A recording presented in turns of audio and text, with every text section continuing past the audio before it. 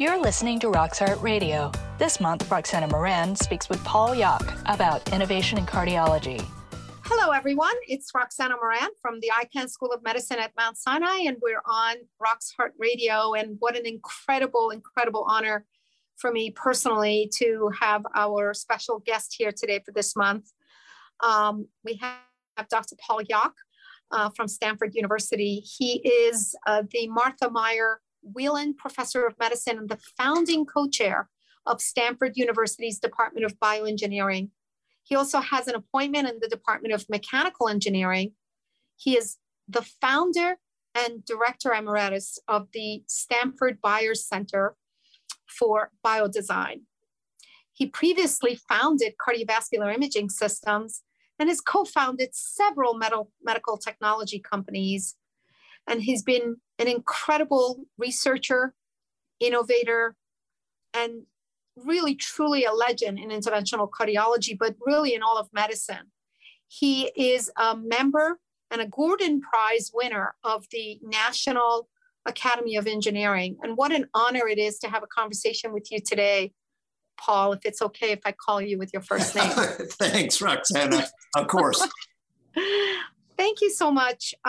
In 2018, you received this amazing honor of the Gordon Prize. And tell us about that prize. What does that mean if you get that big prize? It's a massive one from the National Academy of Engineering. It's one to become a member, but to get a prize like that is tremendous. It's a prize for innovation, technology, education, et cetera. Is that right?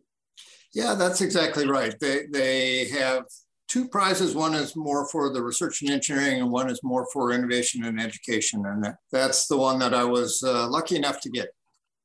Well, no, you certainly deserve it. I've known you pretty much all of my life as an interventional cardiologist. I remember, I will never forget, I'm just going to give you a little personal anecdote of how I met you, not knowing the giant that you were. I remember that I was in one of the ACC or AHA or TCT, one of those scientific meetings where I was presenting something on intravascular ultrasound. And you came to my poster. It was just a poster. I was a really very young person. And you asked me these incredible questions about my research. I hope I was nice. with such incredible attention to me, the person who performed this work. It was at that time we had to draw circles every millimeter to do volumetric analyses, and you appreciated the hard work. And I remember you telling me, Roxana, you're going to be a star. And I just was like, oh, wow, that's really nice. But who's this man telling me this? And then later I find that you are like this giant already in our field. I just want you to know that interaction of being recognized as a young woman who was one of the very few women in interventional cardiology, and to get that kind of attention from someone like yourself had a huge impact in my enthusiasm for research and for investigation. And thank you for that. And thank you for who you are and what you bring to the table, Paul. That's a very sweet story. Thank you for telling me that. I guess it means I had good judgment. I knew that at that early stage. It was a really long time ago, but it made such a huge impact for me. And it just, our listeners should note that it's really important to make those kinds of connections with early investigators and to keep them engaged. You know, Paul, I looked up your patents by inventor Paul Yock, and the pages keep going. You're an innovator. We all should be thanking you for the monorail technology that you brought forth, and you hold that patent, and everything else for intravascular ultrasound, for pretty much so much of what we do on a daily basis that we're not even thinking about. So maybe as an innovator, you can give me a little bit of an input about what it was like back then to innovate and to invent. Where are we today?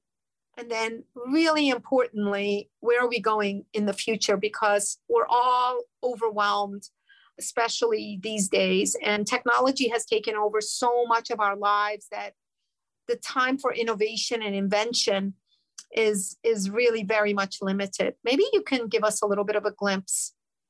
Sure. Well, so the short story is, looking backward, I was absolutely at the right time, right place, with sort of the beginnings of interventional cardiology. So I was mentored by John Simpson and, Tom Fogarty, giants in the field. And the thing that I learned, there were two things I learned from that. One is those brilliant innovators actually had a process that they were using to invent technologies. And that process was rooted in really a deep understanding of the clinical needs of the patients, but also the needs of the other stakeholders in the system. And the second thing I learned is that kind of process is something that can be learned. It can be taught, it can be learned, it can be practiced, it can be perfected. And so you mentioned that prize from the National Academy. That's what I've mainly been trying to do, is figure out how to bring that process into the university. And long way of saying, that's the good news for the clinicians now going forward, because we are in a privileged position to understand the needs. I mean, there is no better basis for inventing than being immersed in the practice of medicine and just opening your eyes and understanding what needs to be fixed. It's why it continues to be the case that really the most impactful inventions tend to come from clinicians who are immersed in the process. So I think it's good news, actually, even though everybody's busy. There's a lot to be fixed. No, I mean, I think it's really great to hear that. And I think our clinicians who are listening, I'm sure are very much excited about something like that and enthusiastic. But as you know, the process is a little bit different now.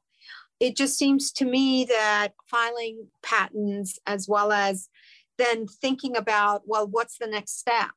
How do we go to the next step? And how do I still keep in the process of caring for patients, research and maybe investigation, and then separating that from the conflicts of interest that most people are frowning upon when you become an inventor? How do we do this in the best and righteous way forward, which you have done with a great deal of transparency, but also bringing that into the university, as you said, because having the university backing up these important inventions and also helping the investigators to get to the next level is tremendously helpful and could bring forth a much more successful, hopefully, endeavor. But what are the obstacles? How do you see the obstacles and how do you overcome them today?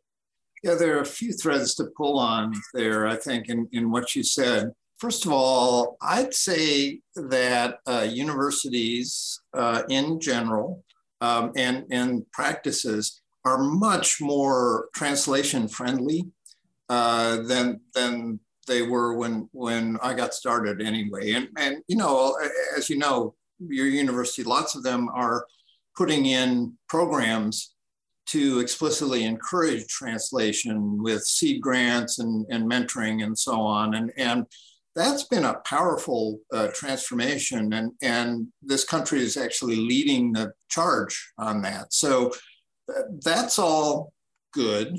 I would say the places of friction right now are a few.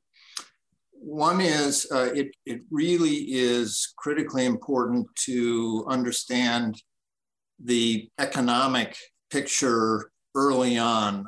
So, if you asked 100 healthcare economists what is the single biggest driver of cost escalation in the system, 100 of them would say the introduction of new technology is the biggest driver. And so there are tremendous headwinds because of that, and they exert themselves in different places. But if I were to highlight one place, it would be early stage reimbursement for a new technology. And that is a very difficult, challenging piece of the innovation ecosystem right now. Just to be specific, you can have an FDA approved technology, but if you're a startup company, you can't get that paid for, and you may die on the vine because that can't get reimbursed with either insurance companies or government. So that's a big piece of friction. It was recently true that funding was challenging. That is, venture funding, initial funding was challenging. That's easing up a little bit. The sources of money are different now. There's not as much regular venture capital going in and those really early stages, but there are other sources that are moving in to fill that gap. Still not perfect, but it's going in the right direction. No, I think that's the exciting part, and this marriage of technology. And I feel like these huge tech companies are becoming very, very interested in the business of medicine. And as we now talk about the future, it may not very well be the technologies that we bring forth, like devices or drugs, but rather the algorithms that feed those technologies and make for a more pragmatic approach of practicing medicine, if you will. And it just seems to me that that's where a lot of the focus has been going. And when you see that large, branded companies like Walmart and CVS are becoming interested in maybe even becoming sort of places where medicine is being practiced, where people could go into a booth and get their diagnosis and walk out with a treatment. It's a little bit disconcerting for physicians in the trenches. Tell us a little bit about what you think the future is. Is there still room for the excitement that you brought forth with the early iteration of devices, let's say, and technologies, or are we all going to become robots and kind of programmed in some database? Yeah. So maybe you could tell us a little bit about your future. Well, a couple thoughts. First of all, there will always be the opportunity to invent technologies that are better than the existing technologies. There was a phase, you went through this, where we were thinking that interventional cardiology, we kind of done it, we figured out coronaries, and then valves came along, right? And there will always be another thing that we haven't thought of. So even that by itself is enough to sustain, careers of innovators.